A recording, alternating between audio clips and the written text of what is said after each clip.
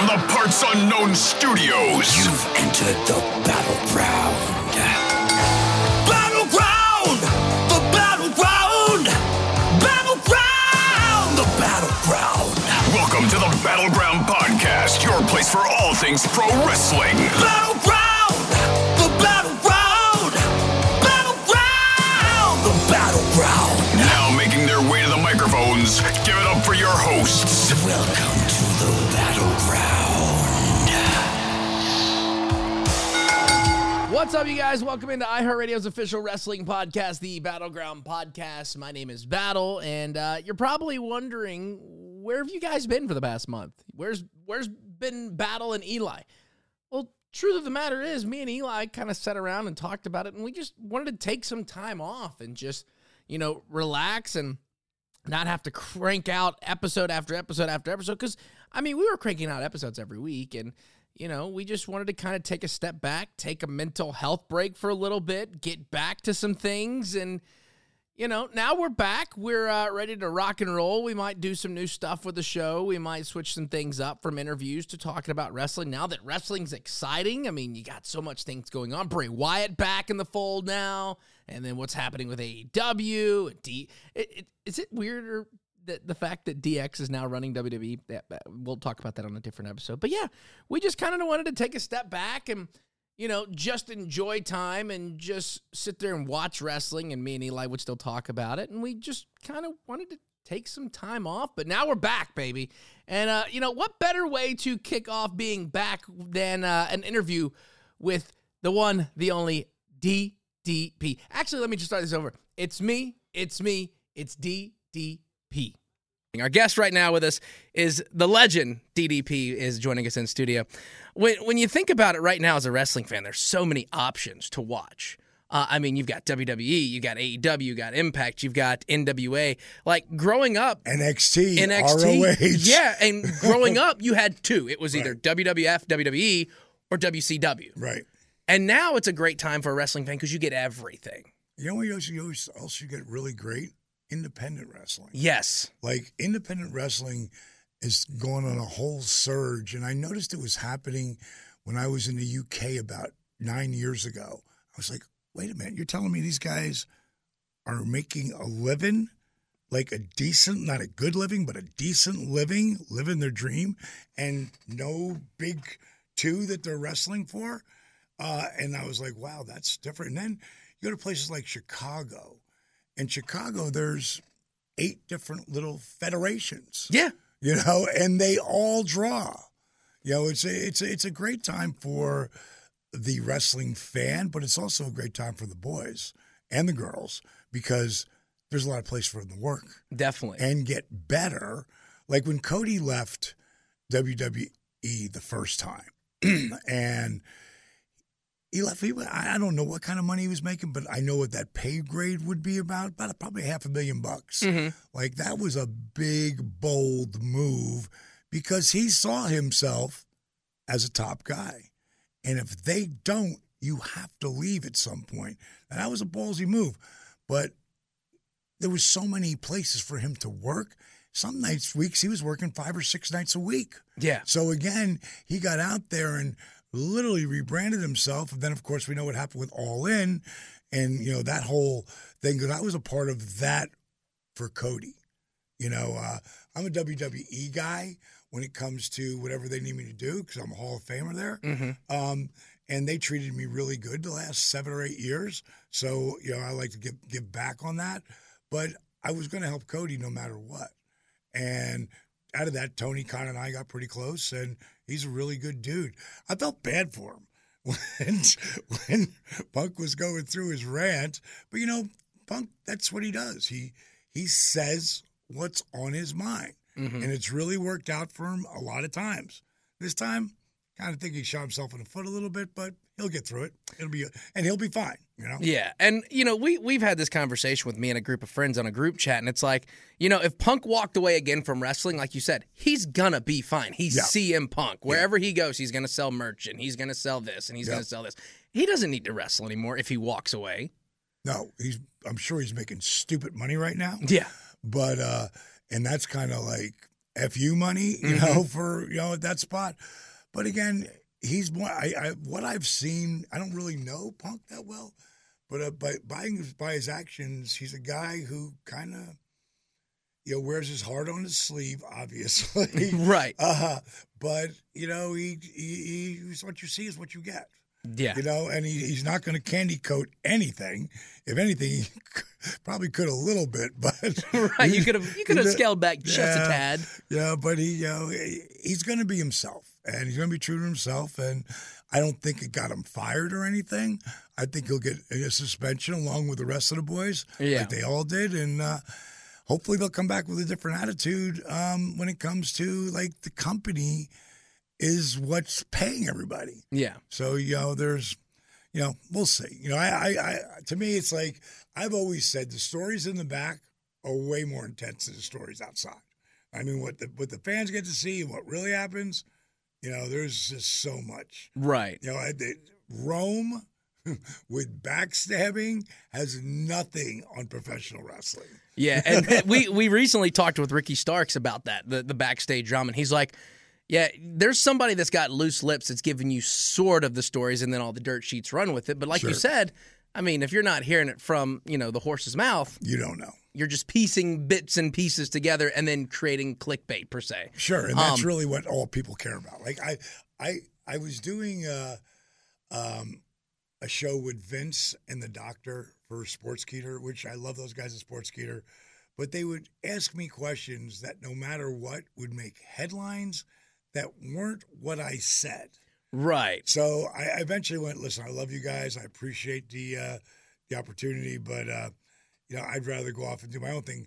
And when I'm doing DDP Snake Pit, which we, you know, put out a new show every Tuesday, I'm going to move it to Wednesday though, because I want to start doing stuff that's more contemporary. And Jake and I had talked about this, so that's what my last two shows on DDP Snake Pit were. Jake isn't there because at the time he was flying, and we had to get the shows out there. Yeah. But starting when we come back the following week, Jake will be back, and like we're watching the stuff we want to talk about. We're not, you know, we're not a negative show. We're not there to bury people. We're there to pick up the guys who are putting and the girls who are putting the work in, and we're going to give you our opinion on, you know, what we think of what they're doing. And it just makes it just like what you guys do. You know, it makes it more, you know, contemporary to what you're doing, and people can follow along. But we'll still do the evergreen stuff that lasts forever as well, you know? Yeah, tell those stories that everybody loves to hear. And you talk about Jake the Snake, and I got to tell you, one of the things that, as somebody in my family, I've had family members battling addiction. Going back to that Jake the Snake documentary that y'all did. Sure, Resurrection of Jake the Snake. Absolutely phenomenal. Thank you. Like, I sit there and, you know, I don't really talk about my family issues and I don't talk about relatives that have gotten addiction, but I sat down with a family member and had them watch that with me that was still struggling with addiction. Right. And literally turn their life around after seeing what Jake the Snake could do. And I got to tell you, I just want to say thank you for putting that out there and being a part of that, because you see Jake's, you know, deal with addiction and everything, and with your help and DDP Yoga, like, completely turned him around. You know, it's more, it could be really any exercise, but the exercise, my program works the best because when you're beat up, you're really limited what you can do. Yeah. Like, you can't go out and run. You know, those days are over. Yeah.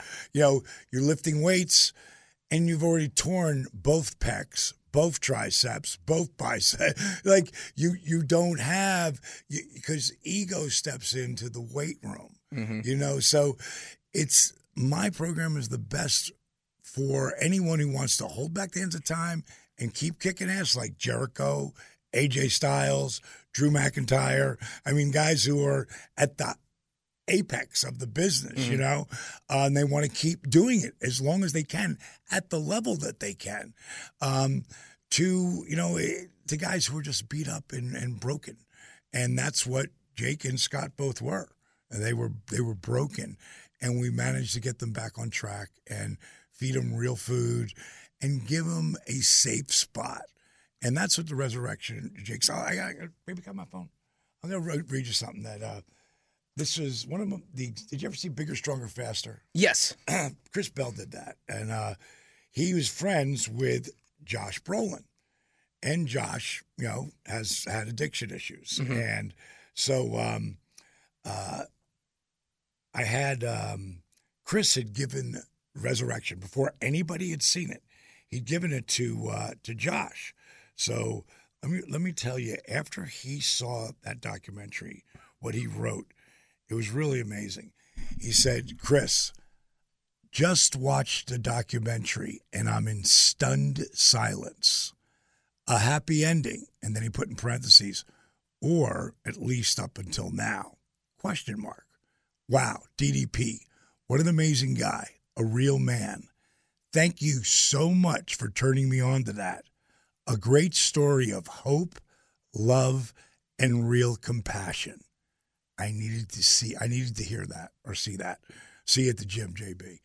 Man. Like, that was like the greatest compliment you could ever get from one of the greatest actors on the planet. Right. And like, it helped him.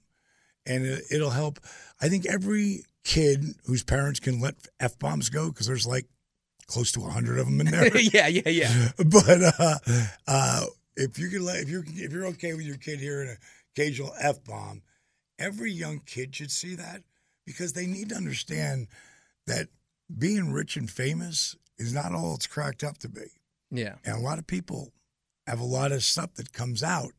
And like Scott Hall was one of those people who didn't think he was worthy of it. Yeah. And that's because, what had happened with him and the guy got killed and wasn't his fault. What? Yes, but no, but he didn't bring the gun to the gunfight. Right. You know what I mean? And the guy he never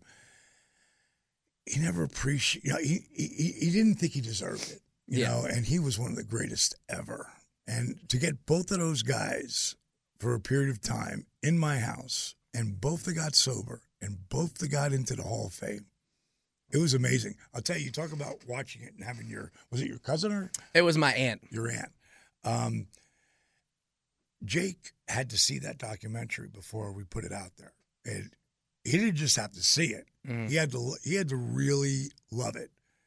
Because if Jake didn't want people to see that, no one ever would have seen it. And that's what I told him. I told all my boys who were editing it, like, till Jake gives it the okay, it's never going to be seen. When you get to that one scene where he's drunk at the airport and he says, I only had 3 beers. And then later, 40, 50 seconds later, I only had 2 beers. Then later on, he said, I only had 4 beers. And just to watch him, he just like ducked his head, like, you see who you are in that position. Yeah. And he'd never seen himself like that because he would never watch that. But that was a big part of him getting, like, staying sober. Yeah. Because he didn't want to be that guy. And really, most people don't want to be that person. So if you can film them, if you're in a situation like this, so you can show them, but then be willing to help them. For sure. Because that's what it takes. We just went through it with, we're filming a show. We just finished filming a docuseries called Change or Die. And, Marcus Bagwell, it's been all over the internet. When people found out I was working with him, his bookings went through the roof and he started making more money. Yeah. Because people knew they could depend on him. And Marcus is a great guy, but he's still an addict. And by the end of the series, you'll see it go on from there, because he went on, after we're done, he did so great. And then he went off the rails. Yeah. And you'll see this one girl in it. It's his niece. And Marcus was the dad that she didn't have, which is his brother who wasn't there. And Marcus was there her whole life. And she's like his guardian angel. And between her and me and Steve and this guy, Josh Nair, we all get together and start to help him. And, he had to go to rehab first. And right now he's doing great. So we'll see how that all plays out. Now, the docuseries that you're talking about, is this where we're going to get to see Buff as Mr. Rogers? Because I scrolled through TikTok and I was like, is that Buff? And I started laughing and I was rolling the entire time. Oh, my God. It's one of the funniest videos out there. And one of my guys, see, a lot of people think that, oh, my God, DDP, the work you did with, yes, it's me. I'm the figurehead of everything. But I've got so many great people. My business partner, Steve Yu, my wife, Paige, my buddy, Josh Nair, my crew, Nathan and Dylan and Trevor. I mean, all these guys, Matt, they all help. Nadia, Kat. I mean, all these people who work with me help. Yeah. And they really care. It's the greatest job you could ever have because you're doing what you love to do and you're helping people. Right. You help somebody, you feel better about you. When I was 22, I'll never forget, I heard Zig Ziglar on a tape or somewhere, a big Bible thumper, motivational speaker. Zig Ziglar is one of the smartest cats ever. One of the things he said was, you can get whatever you want as long as you help enough people get what they want. And that became part of my DNA because I realized back then how much better you feel about you when you're helping somebody. At Christmas time, I'm always putting motivational stuff out there. But at Christmas time, I talk to people about, if you want to feel better about yourself, start helping somebody. It's one of the reasons why I feel so comfortable in my own skin, because my karma is through the roof. Right. So, and I know that. So if something happens to me, if God decides to take me when I walk through this door for some reason, I'm good. I've lived 5 lives. I don't want to go anywhere. I've got a gorgeous wife next to me over here, you can see. And I told her I'd be around for the next 40 years, which would put me at 105 at the time. So, I got a ways to go. And, you talk about helping people. And I think the one cool thing is I'll scroll through social media and it's like every other video is somebody talking about DDP yoga and how you help them. Like, I think the one video that stands out, and you use this a lot, the guy with the glasses, the military guy. Disabled veteran. Yes, where he was very overweight, couldn't do anything. And then I'm watching this video as he's transforming and he just throws the cane away and he is booking it. Yeah, crazy. Like, I sit here and see those videos and it's like how drastically people's life has changed. And because growing up as a kid and as an adult male, it's like, yeah, yoga's for, chicks. Sure. But, of course, you say it's not your mom's yoga. Right. But also, I'm wearing a hat that says what? DDPY. DDPY. Why? Because I want people to stop calling it just effing yoga. That's why. But, the reality is, in the beginning, yoga was the first piece of it. And my wife at the time, Kimberly, was like, you got to try yoga. I'm like, I'm not doing yoga. Yeah. So I understand that mindset. And my wife will tell you, because she's been a yoga teacher for 14 years before we ever got together. And now she teaches DDPY because it's just the next level. It's yoga mixed with rehab, mixed with old school calisthenics, mixed with what I call dynamic resistance, which is just the flexing and engaging of muscles. So you get your heart rate jacked up standing still. So now you don't have to run, especially if you can't. You can't do it anyway, but you don't have to run to get your heart rate jacked up. My workout gets you jacked up standing still. And the movements that I have break up scar tissue, which creates more mobility, which makes you stronger and feel younger.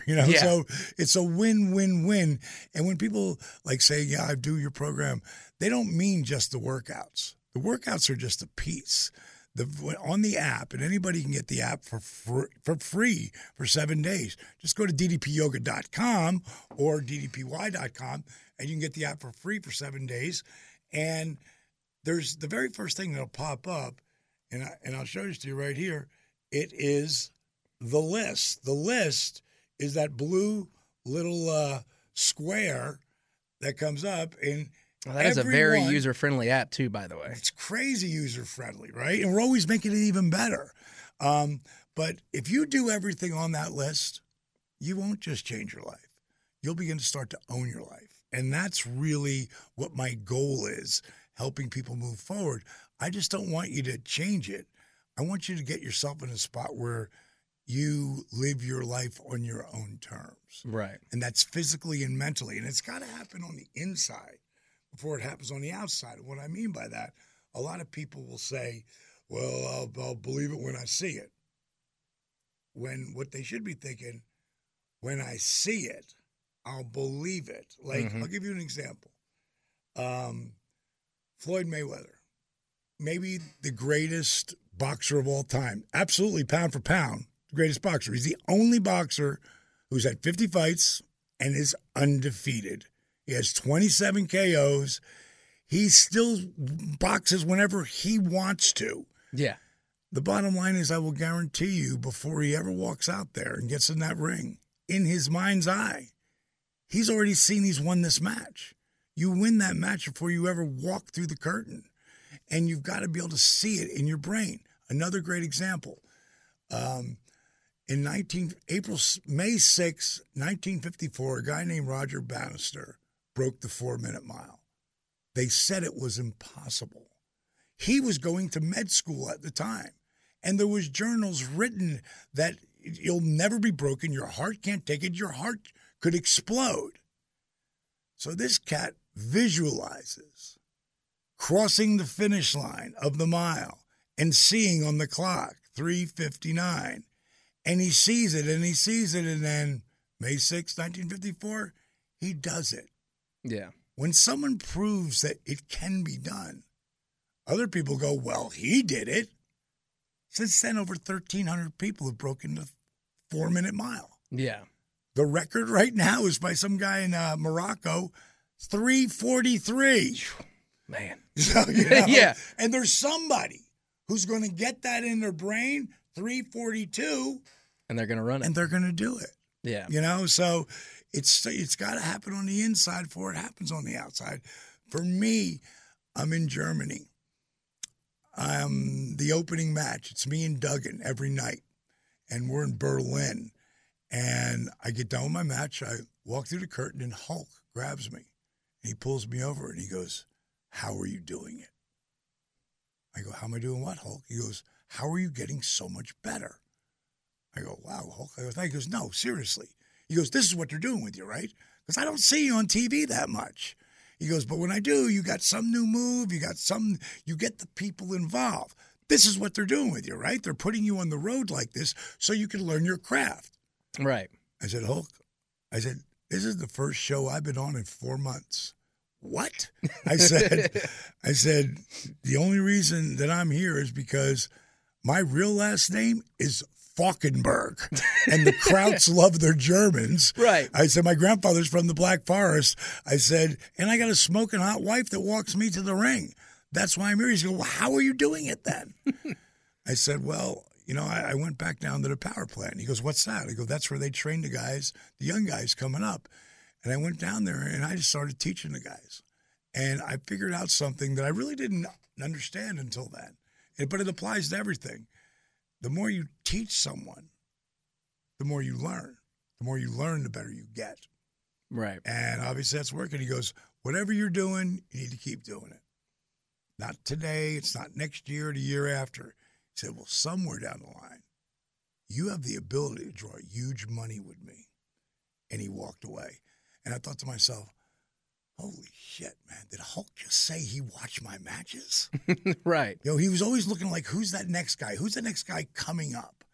So I started to visualize that. Me and him in the main event. Me and him friggin' battling it out on nitros. I visualized it for years. And then Rodman, you know, the whole thing happened with Randy Savage, which changed my life, the whole NWO thing. And I saw that Dennis Rodman was coming into the company again. So I picked up the phone and I called Karl Malone. And not knowing if they're going to be in the NBA Finals together that year. Yeah. And I said, "Hey, Rodman just came in, man. How do you feel about Rodman?" Because, you know, he's polarizing, you know. Mm-hmm. He said, "Well, you know, most people don't know this." He goes, "But when you're a rookie in the NBA, back when his day, like, there was no multi-zillion-dollar contracts. You all came out, and you all went to summer camp, and you roomed with someone." And Right. He said, "I roomed with Rodman." He said, "I always liked Dennis. Scrappy player, man." He goes, "I don't know who this guy is wearing the wedding dresses." You know, That's a different Dennis Rodman. Yeah. He said, but he goes, "I always liked him." I said, "What if it was him and Hogan against me and you?" He said, "That would be interesting." I said, "I know you've always wanted to do this. You've lived every dream, man." So I brought it down to Bischoff. Bischoff wasn't really sold on it immediately until that was the day they played L.A., and Carl pretty much manhandled Shaq, which is a tough order. Yeah. And they swept them 4-0 that year. They beat the Lakers and went on to the finals, and so did the Bulls. And, we went right from that into that angle. But me walking out with Carl on the Tonight Show with Hogan and Rodman being interviewed by Leno and throwing down the chairs and shooting that angle, man, that was even past my vision. Even though I laid that out later, but at the time, I was just manifesting me and Hogan. And then it turned into reality. Like, you've got to see it on the inside before you see it on the out. Right. And again, most people, I'll believe it when I see it. Yeah, it should be backwards. Yeah. You got that backwards, bro. Right. Well, you talk about vision, and I want to know whose vision was it for the 3-staged cage match? That was because did it come from Ready to Rumble, or was it already thought about before Ready to Rumble? No, Ready to Rumble. Whoever did that, and I couldn't believe it, but Vince never bought the rights to that cage, so they couldn't use it. Really? Yeah, it was a fee. They would have got the cage. They would have got everything. They bought that company for $5 million. If Bischoff would have known that they would buy it for $5 million, he could have got. I really think that when you say Vince won the war, Vince won the war in the way of, I think he called Jamie Kilner and said, "I'll give you $5 million, and you sell it to me for $5 million." I have no idea, but to me, it's like Bischoff was going to give him $50 million and take all the contracts. The big contracts, Hogan's and Goldberg's, Nash's, Sting's, like big money contracts. And bottom line is they didn't. So there was something shady happening there. That's what it kind of sounds like it, because when you hear Bischoff talk about his thing and then you hear all the stuff online, it's like $5 million compared to $50 million. Like there's some, higher up things that happen. But I remember watching Ready to Rumble and going to the theaters. I know it bombed, but it's a cult classic for wrestling fans. That's great cult classic. I sit here and I showed it to my 5-year-old. He loves it. So we watch it all the time. It's one of those dad-son things. But like when you're sitting there and they do the thing, they do the 3-stage cage, what goes through your mind when they're like, all right, we're actually going to bring this to life in a real WCW show? Yeah, it's a funny thing you say that, because that was in the same arena where Owen Hart fell, almost to the day of his birthday. So I was kind of spooked to be 40, because when I fell through the 3 cages, I had wires on both sides of my hips. And I really fell through those cages that he broke away as they went. Right. Which, again, is a different level. It's kind of weird and scary. But I told the director that day, I said, "Today, bro, I'm Frank Sinatra." He goes, "What does that mean?" I go, "You got one take. Yeah. Don't miss it. I'm not doing that twice." And I knew they'd make you do things 5 times, 10 times. So, now going to play it. You got to get from one level to another, through using the ladders, and there's, they just boost you up, right. In the movie, cut, come back. But the night before, I told Jeff, I said, I just want to go over there. I want to walk through some things. And I had this one spot, remember, where I ran him to the wall and the wall came down. Mm-hmm. And like there's outside, the ring is 20 feet. So the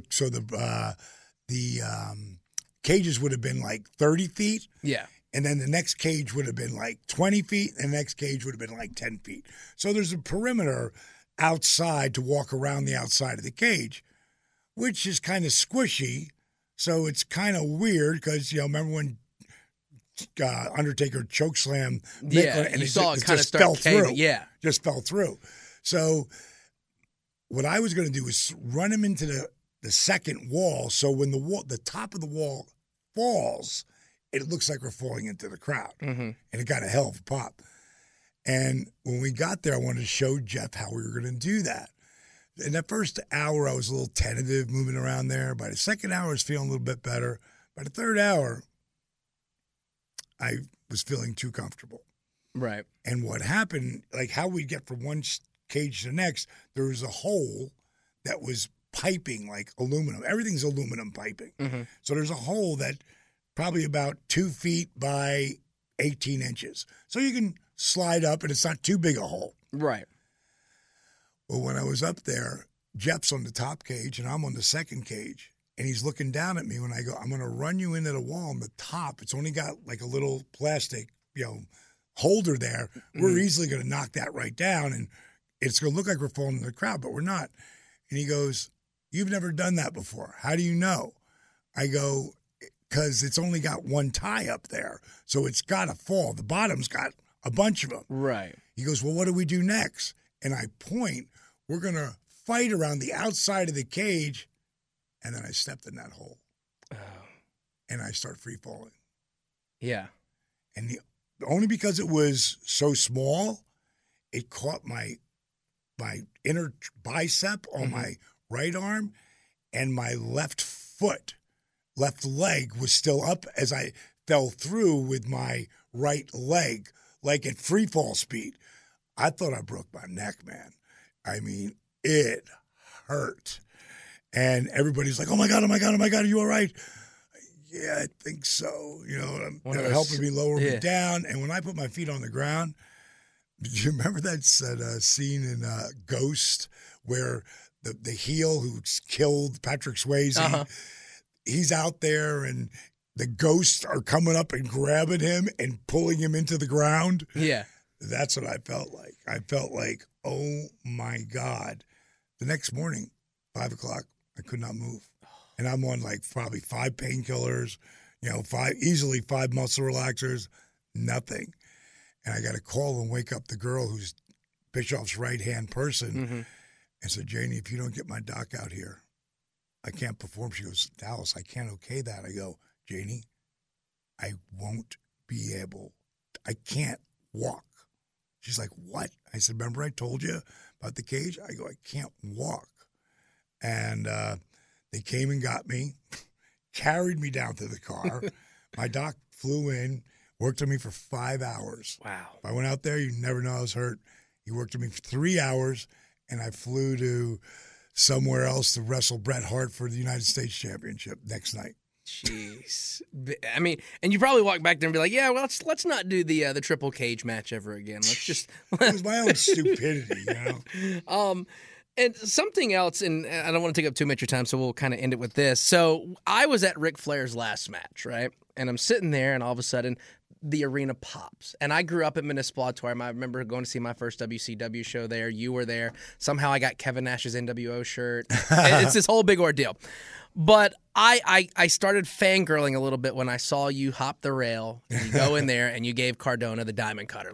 It brought me back to that old WCW days when I was there in the building. But recently, you read on the internet and they talk about last matches and retirement, and you said you might still have one in you. Is that still kind of a thing, or are you're just the boots are hung up? They are I'll still do diamond cutters. And I really want to do them when I'm 70.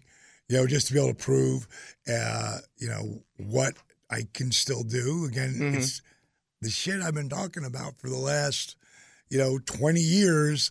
I do every day. Yeah. And I'm going to look like this and feel like this. I get a little more beat up every year, but, I keep working it out, But I'll still do diamond cutters. But to have that match that I had in AEW, with Dustin and QT against one of the best heels on the planet right now, MJF. Oh, he is.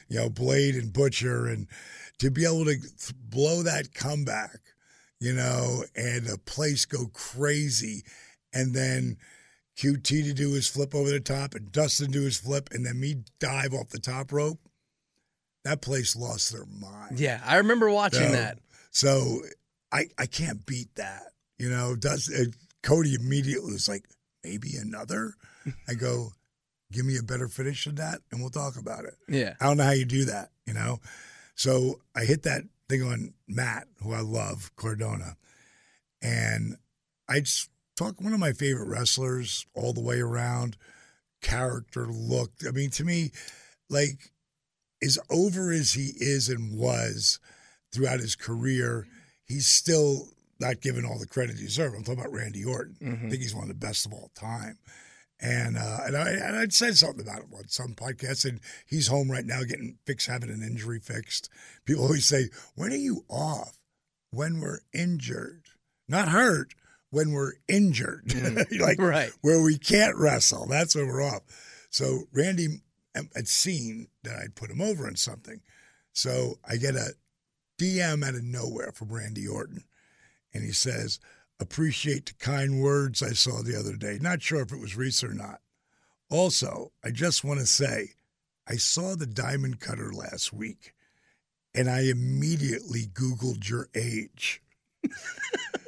Good for you, brother. Being happy and healthy after all the bumps are done is priority one. After the money, of course. Right. And then he says, it's so good to see you enjoying all three. I love seeing you help the brothers of our industry. And just out of nowhere for Randy to send me that, I sent him back something nice. But that was super cool, because I love the way he took what I did.